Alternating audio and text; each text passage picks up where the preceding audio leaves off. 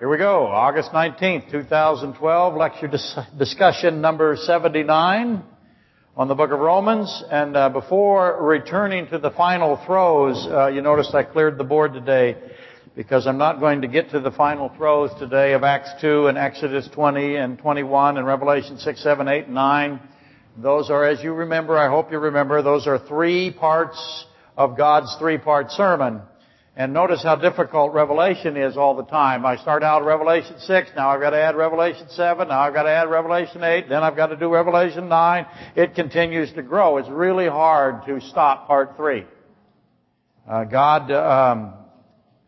Interrupting God is very difficult. It's impossible. And He just makes sure the tribulation is known essentially as the 3rd part of His 3-part sermon that begins in Exodus 20, goes to Acts 2, and is completed in Revelation 6, 7, 8, and 9. And guess what? It'll keep going all the way to Revelation 20.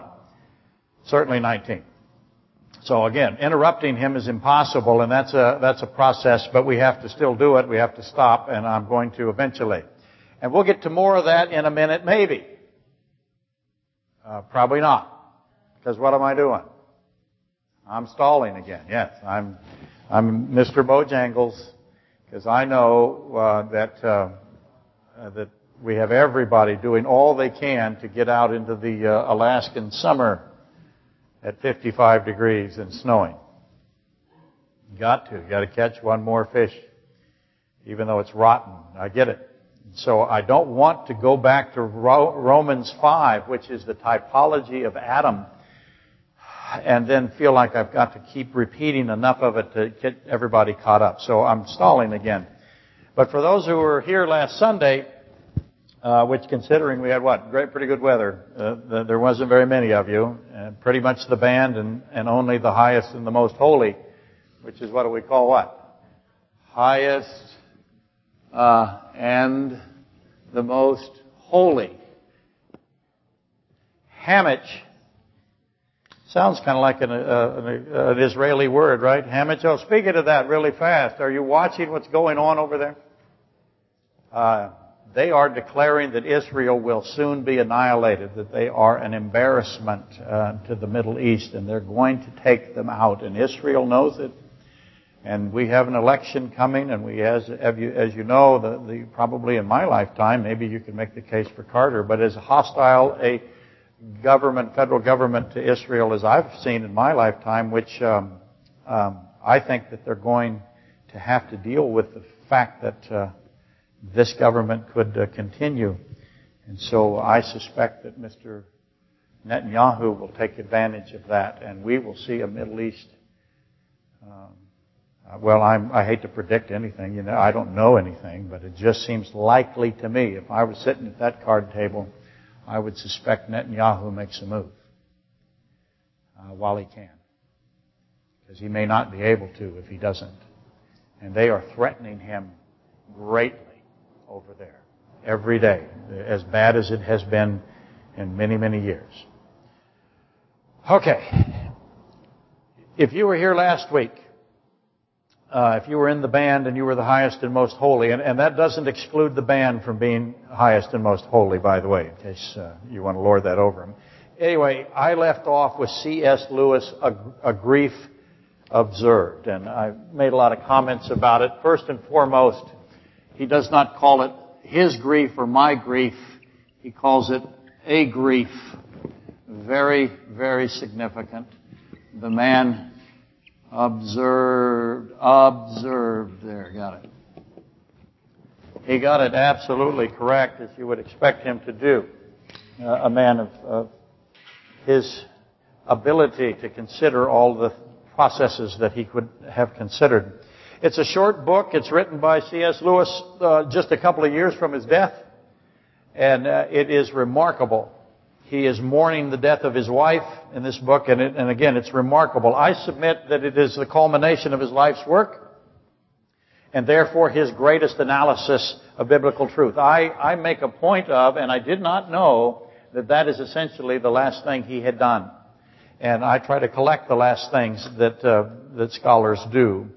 And he was, as I said, he was confronting the loss of his beloved wife, and he did so having been given by God an extraordinary intellect, coupled with a profound scriptural understanding, but he also had an emotional incoherency while he's doing it. And he knew it. He knew that he was not stable while he was writing this. And this was part of his process of wrestling with his instability. And so Lewis argues death with himself. And he argues it with his wife. Even though she has gone to him, he argues with her. And he argues with others. A grief observed is, as he calls it, a disassembly of his temple of cards. He looked at his doctrinal positions and he recognized that much of what he thought was a temple of cards. And I think that is an extraordinary, astonishing thing to do, frankly. That is why it is so valuable. And C.S. Lewis goes about chronicling the collapse of his own card structures as well as anybody else's that happens to be around, which is another reason why the book is so valuable to you and to me and to anyone else. Anyone else that got close got smashed if they happen to be in his neighborhood. I said last Sunday to many of you that I was overwhelmed at how easily C.S. Lewis smashed commonly held notions in the seminaries or in the doctrinal circles that are perceived by those who hold them as unassailable.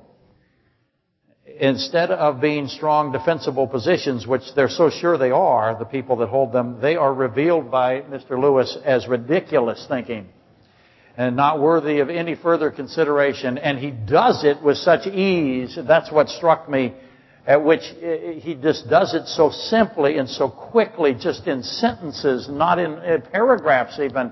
And I read it and I went, my goodness, I have spent 15 years of my life, at least the last 15 years and probably 25 or 30, trying to do what he did in a sentence.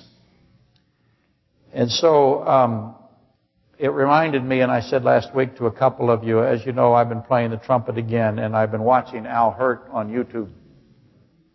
And watching Al Hurt play the trumpet makes me want to take my trumpet and throw it in a dumpster. And that's how I felt when I was reading C.S. Lewis. I did the same thing when I saw Bela Fleck play the banjo. I searched for a dumpster to throw my trumpet or my banjo into. And that, of course, raises the old banjo joke, right? I only got a couple of banjo jokes, and everybody has heard them that is here. But who hasn't heard them? That's right. 2,500 people on the internet have not heard any of my jokes. And so what's your obligation? That's right, to keep laughing at them no matter what, in order to build this illusion that we are not that badly outnumbered. But we are. We're Custer and they're the Indians, and if they ever come for us, we're finished. But anyway, the old banjo joke. Why do you roll up all the windows and lock all of the car doors when you're transporting your banjo? Yes, to keep people from throwing in more banjos. Okay, thank you. I appreciate it. People ask me why I play the banjo. And I said, to torment the children. It really was. Oh, no. I used to make them watch golf and then listen to the banjo. And Christopher had to play basketball, which scarred him forever. Anyway, I'm not doing a grief observed enough justice. So let me read a few excerpts. I didn't bring the book because I didn't want Lindsay to take it back from me. So I'm not doing it enough justice. Let me read a few excerpts and try to correct my injustice. When he gets into the topic of monistic physicalism, which has to come with death, right? When he begins to confront monistic physicalism, and that's the philosophical viewpoint that asserts that humanity is merely physical, that we have no spiritual component. And all of you, I'm sure, know that. But some do not, so be tolerant and indulgent. C.S. Lewis responds to physicalism with the following. He says this: I'll put it on the board. I have to get it as right as I can. So let me carry this over here so I don't make an error. If H is not. So you see mathematically immediately, he's going to use just standard geometric logic. If H is not, okay, then, so we have an if then she never was.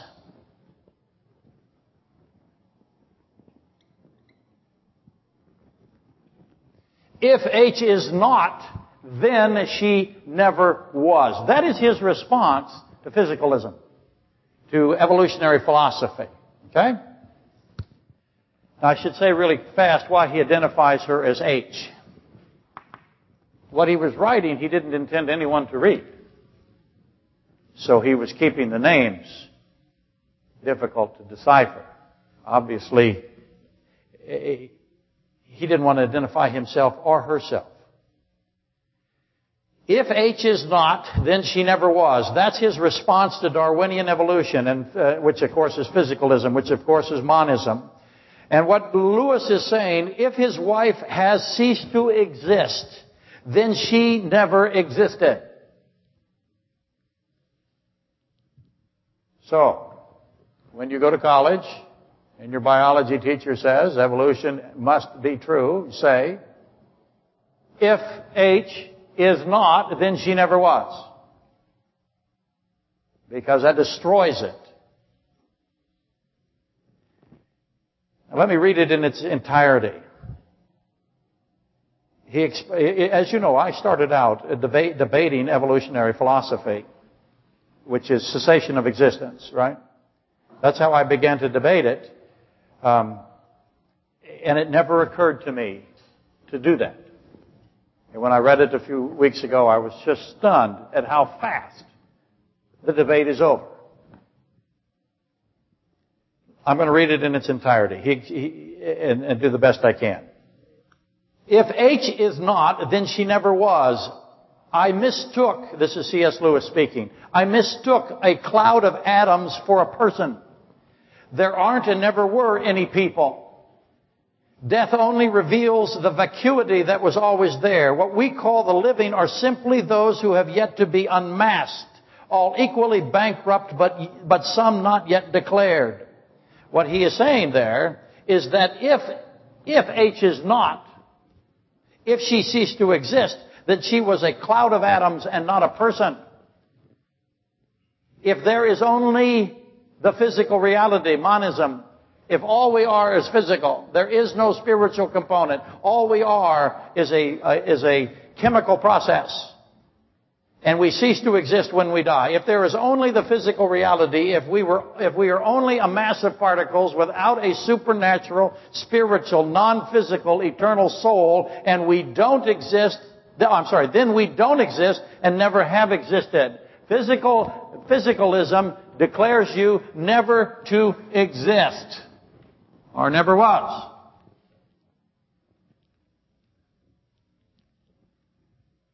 And then death is the vehicle that demonstrates the void or the hollowness or the barrenness that is us. That is how he responds to materialism, evolutionary philosophy. You see, C.S. Lewis is arguing that existence requires continued existence or continual existence. Or without the continuity of the soul, existence is meaningless, vacuous. And what the physicalist or the evolutionist calls existence is actually an extremely short period of erroneousness, a misconception, a mistake. It's not existence. If you cease to exist, then you never existed. That's what he's saying. And the physicalist says you never exist. That it's a mistake to think you exist. To quote C.S. Lewis again, he responds to the physicalist who says that if you are making a mistake to think you exist. He says this, Mr. Lewis does. This is nonsense. I will never believe, more strictly, I can never believe that one set of physical events, which would be me, I am a set of physical events to the evolutionist, one set of physical events could make a mistake about another set of physical events. See, what's my mistake? I am a set of physical events. I look at Supper Dave or Ben, and I say, they exist. How can I'm a mistake. I'm just a set of physical events. How can I make a mistake about another set of physical events and mistake him for existing? Does that make sense to you? Probably not. We will continue. I didn't say it was going to be easy. Let me reword it. How can a cloud of atoms mistake another cloud of atoms for a person who exists? Does that help? And so someone must perceive us as ceasing to exist for us to cease to exist. Does that make sense? Probably not. That's okay. Lewis calls this vacuity revealed to whom? And hopefully you recognize it as George Berkeley, as a rewording of George Berkeley, who I'm sure C.S. Lewis was very well aware of. Who perceives the bankruptcy? In other words, if death reveals that I'm bankrupt, how does anyone know I'm bankrupt? Someone must know I'm bankrupt for me to be bankrupt. Perception. Who is aware of the cessation of existence, Mr. Lewis asks? Is it another equally empty cloud of minute particles that is now aware of my cessation of existence? How can I prove anything ceases to exist? What kind of authority does it require to declare something ceasing to exist? How does one know something ceased to exist? How is it that I think you don't cease to exist if I don't exist? Is it another person who is also mistaken for thinking they're a person? And by those who themselves are mistaken as persons. As existing, the wind will likely blow this incredibly complex repair away. Don't worry, it's held on by small ropes. I'm sure it'll reach the road. And it'll disrupt the Greek festival, which could be cool. But again, if that blows off, run for your lives. Hey, you'd be surprised the people that write us when I do things like I've just done. I allude to the weather. We had one time where it was booming in here and the wind was blowing really bad and they were all worried for our survival. And they were right to worry. I just want to point that out.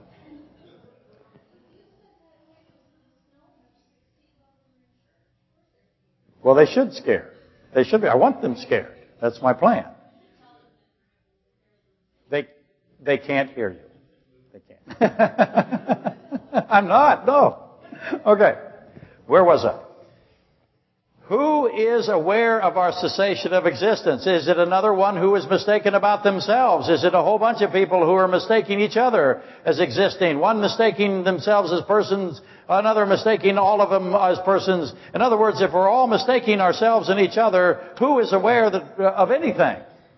And this type of thinking, by the way, is the basis of materialism or reductionism. It's their foundation. It is the core of evolutionary philosophy. That's what it is.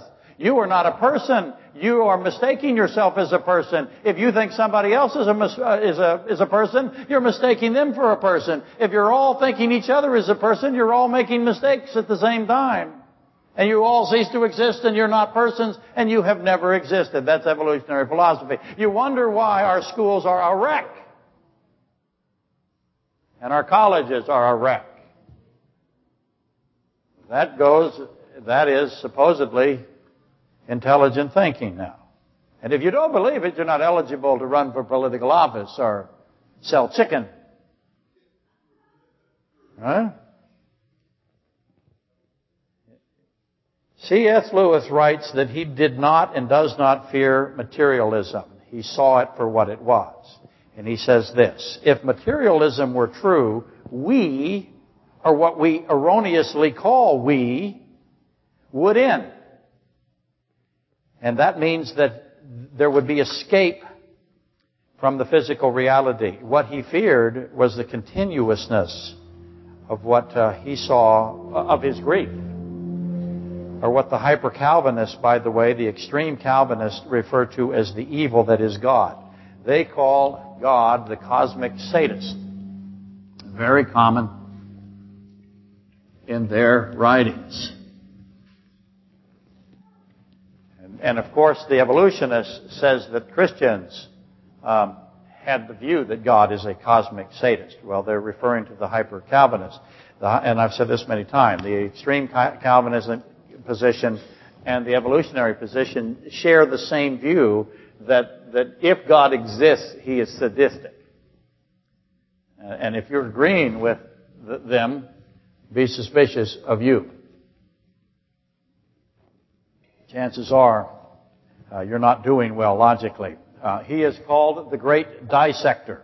Actually, it's vivisection or vivisection, if you're familiar with that. That was very common in the early 1900s. It's still common today. Not as much, but they would dissect animals alive. And so you'll see that reference to God, the great dissector of the living. And C.S. Lewis then quickly dispatches and debunks that silly notion as well. But first, I want to make sure that everyone has begun the puzzle that is, if H is not, then she never was. Or again, if there is no continued existence, then there was no existence at all. Or there is no existence. All that we have is bankruptcy yet declared. Does that make sense to everybody? I want you to wrestle with that. I'll try to get you through it a little bit. How come I won't just lay it out for you? You have to be able to work it through yourselves so that you can do what? Explain it to others. Now, some might immediately argue that we exist now, though we will very soon cease to exist. That's classic hedonism. That is, you only exist for a short period of time. It's the Budweiser commercial, right? You only exist for a short period of time, so what do you got to do? You got to take care of yourself. You got to do something for yourself. It's all about you. It becomes classic hedonism, which causes a response from the other side, of course. Do you really exist? Or do you merely think you exist when in fact you don't exist? Now we're into René Descartes, right? I think, therefore I exist. Or have you deluded yourself into believing in your current existence? Is it true that death will demonstrate that your existence is nothing but an illusion? We are, in fact, mere empty space waiting to be revealed as such. Is that true? That's physicalism. C.S. Lewis, to requote him, this kind of thinking that I just went through must be nonsense. It must. First off, if H is not, then she never was, destroys it. It must be nonsense. Can you see why it is nonsense? So how did he arrive at this must be nonsense? Last week I ended with his conclusion. I reworded it a little as well. Lewis wrote about himself.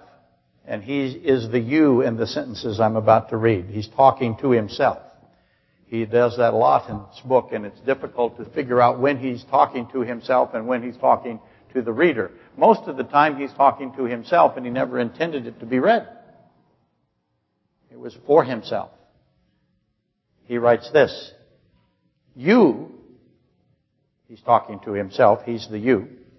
You are, as it happens, extremely glad that H is a fact. In other words, she's still a fact and she continues to exist. But remember, she would not be equally a fact whether you like it or not. Your preferences have not been considered.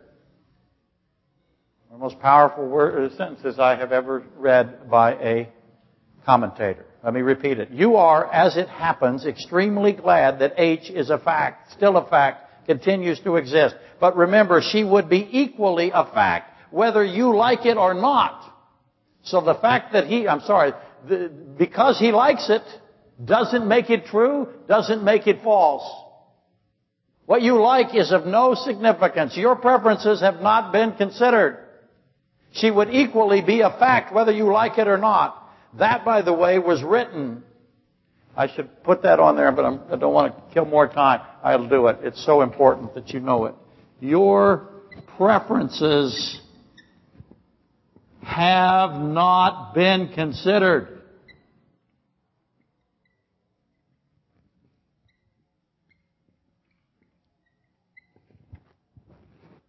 I run into that all the time. People tell me, I like this doctrine. I like this tradition. I like believing this. This is what I like. Your preferences have not been considered.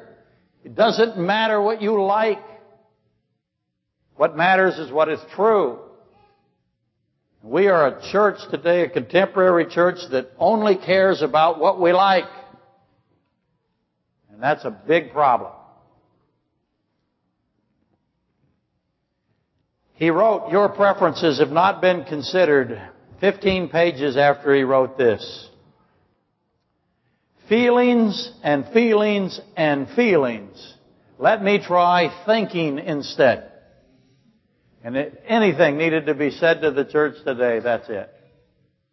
Feelings and feelings and feelings. Try thinking instead.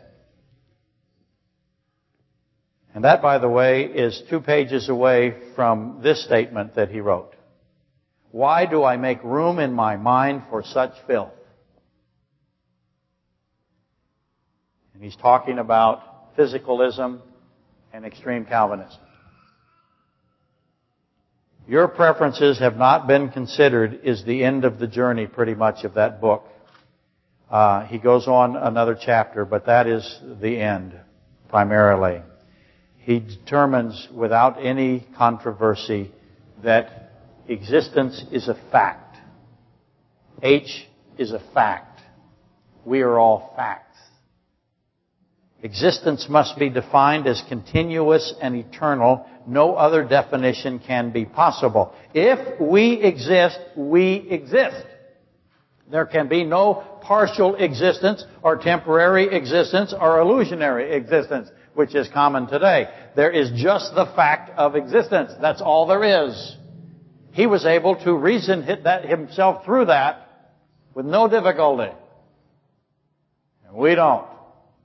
We struggle. There's just the fact of existence. Existence demands existence at all times for all times. That is what existence does. That is why to think otherwise must be nonsense. You can't partially exist. You can't temporarily exist. There is no illusionary, mistaken existence. There is only existence. The others don't have no function. They can't possibly be true. How did C.S. Lewis get there so quickly and so firmly? And can you put aside your feelings and think yourself through this? And the answer is what? Yes, you can. Did he do it very easily? I don't know. I know he grieved and grieved and grieved. I wasn't there, but his book is very short, so it seems to me that he did it pretty fast. If there is a time at which existence ends, then there never was any existence. What do we have instead? If all we are is mistaken about our existence, what has happened to us? Let me help you a little bit. If there never has been any existence, if all existence is illusion and a mistake, or temporary, whatever you are partial, then what we think is existence is really bankrupt and vacuity. Then what we have is a lie. We have all lied to ourselves, and we have been tricked by ourselves, or we have been tricked by someone. You see, all of us know something. What do we know? We're convinced of it. What do we know? We all know, I'll say no in quotation marks, we all know we exist. It's universal. It's unanimous. There is no one who has ever lived that did not think they existed. No one thinks otherwise today that is alive. There is not a single person, you will not find anyone that thinks he's mistaken about his existence. So how do we get that way? Ask the obvious question. How do we believe this? How is it we all believe we exist? If we don't exist, then we believe a lie. What's the next obvious question? Where did the lie come from? Did it come from somebody who exists? How did he exist? Can he tell if we exist? Now, I hope you see Matthew 25:14 through 29, the parable of the talents. I'm going to read a little bit of it, because that's where in the Bible this is. Matthew 25:24 through 30. I'm not going to read the whole parable because it's just too long. I have done it many, many times, explained it. It's very complicated. It is about existence. You may not think so when you read it, but it is. Then he who had received the 1 talent came and said, as you might know the parable, I have men who have been given things by God, and they make it expand, if you will. They make it grow. But there's one guy who gets 1 talent, and he buries it. And he, by the way, in the story, is the Pharisee. He's the Pharisee, and he is the one who repeats the lie of Satan to God's face. Then he who had received the 1 talent came and said, Lord, I knew you to be a hard man. What's he saying? He's standing in front of Jesus Christ, God, the Lord God Almighty, and he's telling him, I hid it. And I hid it because I knew you were what? You're evil. That's what he's doing. How's that going to go for him? By the way, we'll get to that in a minute. A lot of people out there that believe that God is evil, the author of evil. Lord, I knew you to be a hard man, reaping where you have not sown and gathering where you have not scattered seed. You're not only evil, you steal. You're an evil stealer. And I was afraid and went and hid your talent in the ground and didn't tell anybody anything about you. I'm the Pharisee. I went around telling people how evil you were my whole life. That's what I did. But his Lord answered and said to him, you wicked and lazy servant, you knew that I reap where I have not sown and gather where I have not scattered seed. You believed I am evil. So you ought, if you believe that, you ought to have been afraid of me. But obviously you weren't. You just hid everything. And then came here and told me how evil I am. So you didn't even believe I was evil. If you believe that, you ought to have deposited my money with the bankers. At my coming, I would have received back my own with interest. So take the talent from him and give it to him who has 10 talents. For everyone who has, more will be given, and he will have abundance. But from him who does not have, even what he has will be taken away. And cast the unprofitable Pharisee into the outer darkness. There will be weeping and gnashing of teeth. Okay? This is God responding to the lie of Satan that he is the author of evil, that he cannot solve free will and omniscience, that there is no solution to sin. This is God responding to God as the people who say that God is the author of evil, which is classic Phariseeism. It came from Satan. They say that even today that God is the one who created evil and he is the one who created lies. And Satan was just the vehicle of the evil and the vehicle of the lies that Christ or God committed or originated. And God takes this, you are evil or you are hard, this charge against him very seriously. What's he do with the Pharisee? Condemns him. So you have to be very careful. C.S. Lewis made sure that everyone was very aware that when you call God evil, regardless of the sorrow that you're in or the frustration that you're in. I remember beating on my little Chevrolet Blazer, and I was much healthier then, and I gave it to Christopher, the vehicle, by the way. And there was a thing in the middle to put sodas and notes and things, napkins. It's made out of wood, and it was bolted. And my house at Shelley Marie did not sell. And I was going to go broke. And I was very angry because there were other people there who had much inferior homes, and theirs were selling, and mine was not. Mine was built like I always have built things. It isn't going to come down ever. And no one wanted it. They wanted the one that was prettier, that was built like, say, this roof system.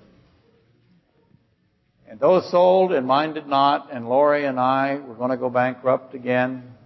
And it took us, by the way, 7 years to pay off that debt. And everyone who bought that house made a lot of money, but Lori and I ended up painfully poor. And we struggled and struggled. And I'm driving home, and I grabbed that middle console thing. It was made out of oak, and it was bolted. And I tore it out of the car. I just literally ripped it right out in frustration because God had failed me. How could He do this to me? Now, I can't even imagine the loss of a wife like C.S. Lewis is doing. But you have to know, God takes this charge that you are evil very seriously. I hope you see now how existence connects to goodness. I haven't laid it out for you. I'm hoping you're putting it together without me. There are many who will insist, as you know, that God is evil, that the word good does not apply to God. You see, we regard these things as bad.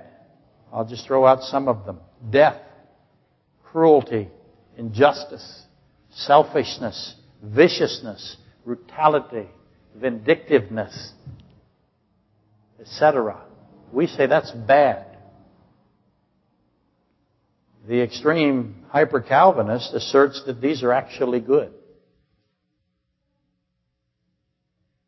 They make the argument that it is our own depravity that makes us think that injustice and cruelty and death and selfishness and viciousness and brutality, vindictiveness is bad. It's our own depravity that makes us think that. Those are actually good. I submit that if this is the case, what we think is bad is actually good. Immorality is good. Because they have to think it's good, don't they? Why? Because God made it. And they go back to Genesis. God made sin. He intended sin. He's the author of sin. He's the first liar. He just made a vehicle that lied. Satan.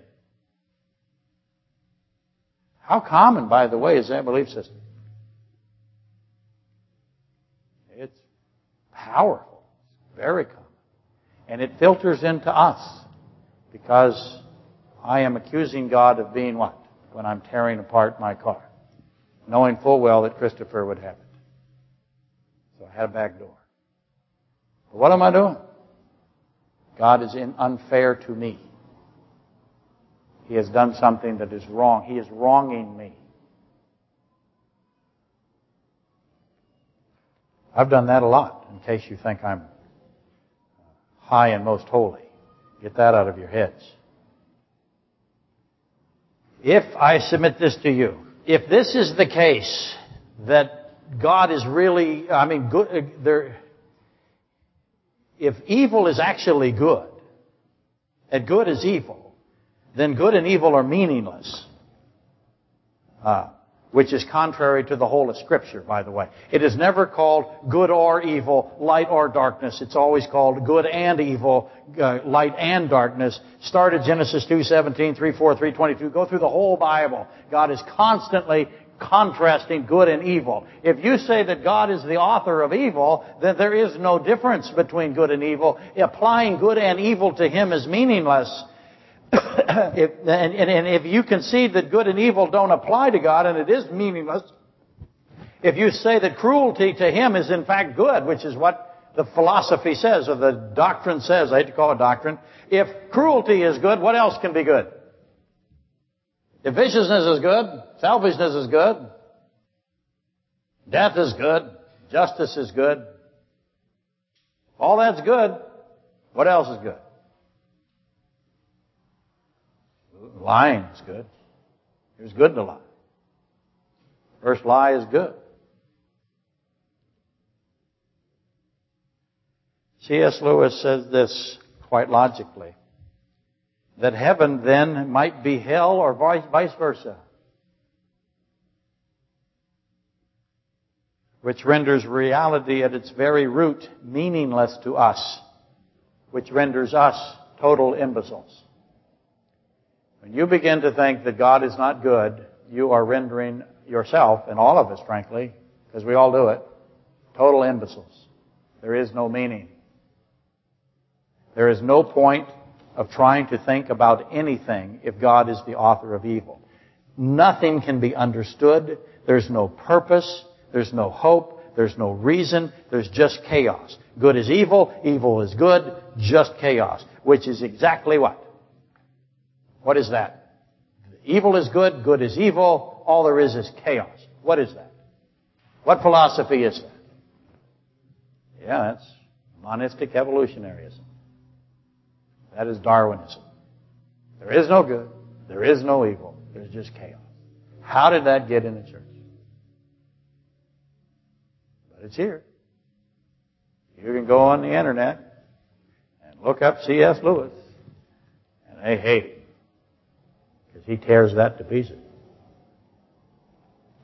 He tears it to pieces with, if H is not, then she never was. This must be nonsense. Your preferences have not been considered. That's how he does it. If there is just randomness and luck and purposelessness and nothingness, we do not exist. We only dream that we exist, and our dreams don't even exist. So let me requote and repeat C.S. Lewis. Why do I make room in my mind for such filth? That's why they hate him.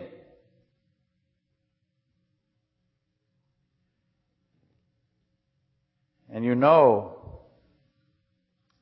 if you've read anything, you know, boy, they call him an unsaved, counterfeit, doctrinally unsound. They try to tear him to pieces so that you'll never read his books, and you'll never talk about him, and you'll never... Was he perfect? Please don't get autographs from human beings.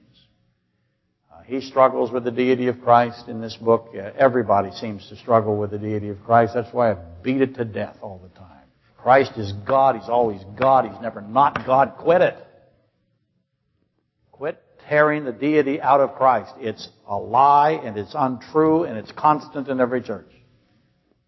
Hopefully never in this one. But they don't want you to read that sentence. Why do I make room in my mind for such filth? Now, put the two elements together. If existence is a lie, and if lying is good, if God lies, and evil is good, and good is evil, then everything is nonsense. There is no hope. There is no reason. There's only fear. That's all that's left. And God specifically, over and over and over in Scripture, what's He say? Fear not. It's one of the themes of Scripture. Psalm 23. Oh, I got a little time. Let's read it. I thought I'd be out of time by now. By the way, that song that you guys sang, My Savior, right? Is that what it was? Is that My Savior, My God? That was unbelievably fantastic. You people on the internet, you missed out. See? You should come here. That was beyond good. Doctrinally, they had a little mistake in it, but I went right over that. I don't want to ruin the song for you. You'll find it on your own. It won't be my fault. They're not here, but I did a hardwood floor the other day for Brandon. I did it a few weeks ago, a 3/4-inch hardwood floor, and I got it started for him. And it's the only thing you got to do when you lay down hardwood floor, and I've done a lot more hardwood floor than I care to admit, is you just got to make sure it's straight. And if it doesn't get straight, especially if you got a tile floor, and he had a tile floor, and if the tile floor is not straight and the hardwood floor is not straight in the other direction, every day you will look at that beautiful hardwood floor and cry. That's how it works. And the tile. You will cry every day. And they called me up. They got going on it, and they called me up, and they said, I think we have a problem. And I went over, and I fixed the problem for them and straightened it back out. It's not hard. Fix it if you can catch it. I told them to constantly measure off of the line that I had given them. And I gave them a line that was straight to the tile. Not straight to the house, straight to the tile, because you have to look at the tile and look at the hardwood. You'll never notice the house. And so he tells me, he said, do you see anything else wrong with the tile or with the hardwood? Oh, what a beautiful opportunity. And so, of course, I did. And I took him right over to it, and I pointed it at it, and I put a big mark, and I said, that is bad. Come back here and look at it. And he went back and looked at it, and he went, oh. And I said, I want you to look at that every time you walk in your house. Yes, wasn't that good? No, that's not mean.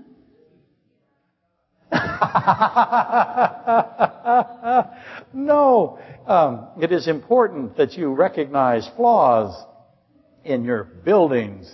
Do not love your building. What's the old adage, right? Yeah, love people, use things, not the other way around, right? Don't love your hardwood floor, it's a thing. Love the person that tells you it's a flawed thing. Yes. That's what, okay, maybe you don't do that. Anyway, that fits in the sermon somehow. Figure out later. The Lord is my shepherd. I shall not want. He makes me lie down in green pastures. He leads me besides the still waters. He restores my soul. He leads me in the path of righteousness for His name's sake. Though I walk through the valley of the shadow of death. Notice that the death is just a valley. It's an easy walk. It's not a mountain. It's a valley. We're walking through a valley. That's a piece of cake, right? I walk through the valley of the shadow of death. Death is just a shadow, and we go through a valley. I will fear no evil.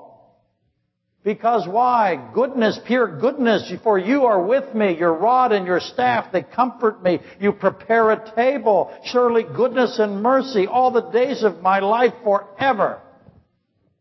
That's what it says. Comfort, goodness, life, mercy, shepherding, restoration, valley, righteousness, anointing forever. That is God. Pure goodness. That's what He constantly says. Fear not. Continually said.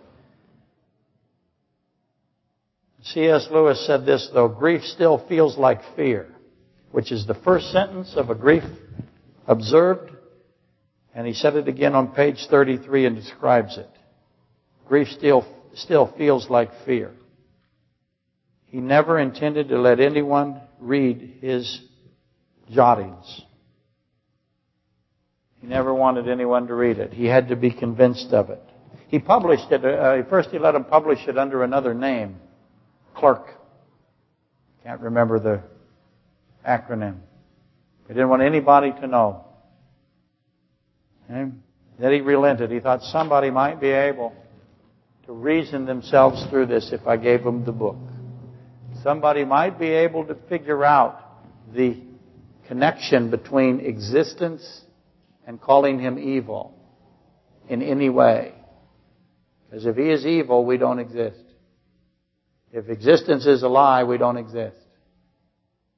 Existence depends on what? Goodness. Okay? And existence has to be there. It can't be any other way. You can reason your way through it. If H is not, then she never was. Okay? That must be nonsense. Your preferences have not been considered. That's your way to get yourself through death. existence. Goodness versus evil. And He did it so easily and so simply. I am leaving you with the assignment to figure it out. I'm assuming that you will. But in the event you won't, I'll cover it again next week. So that you can. Why must you? Welcome to life, baby. That's how it works. Welcome to life. This isn't good here. Not because God isn't good. For other reasons that we've also covered. Let's rise and be dismissed.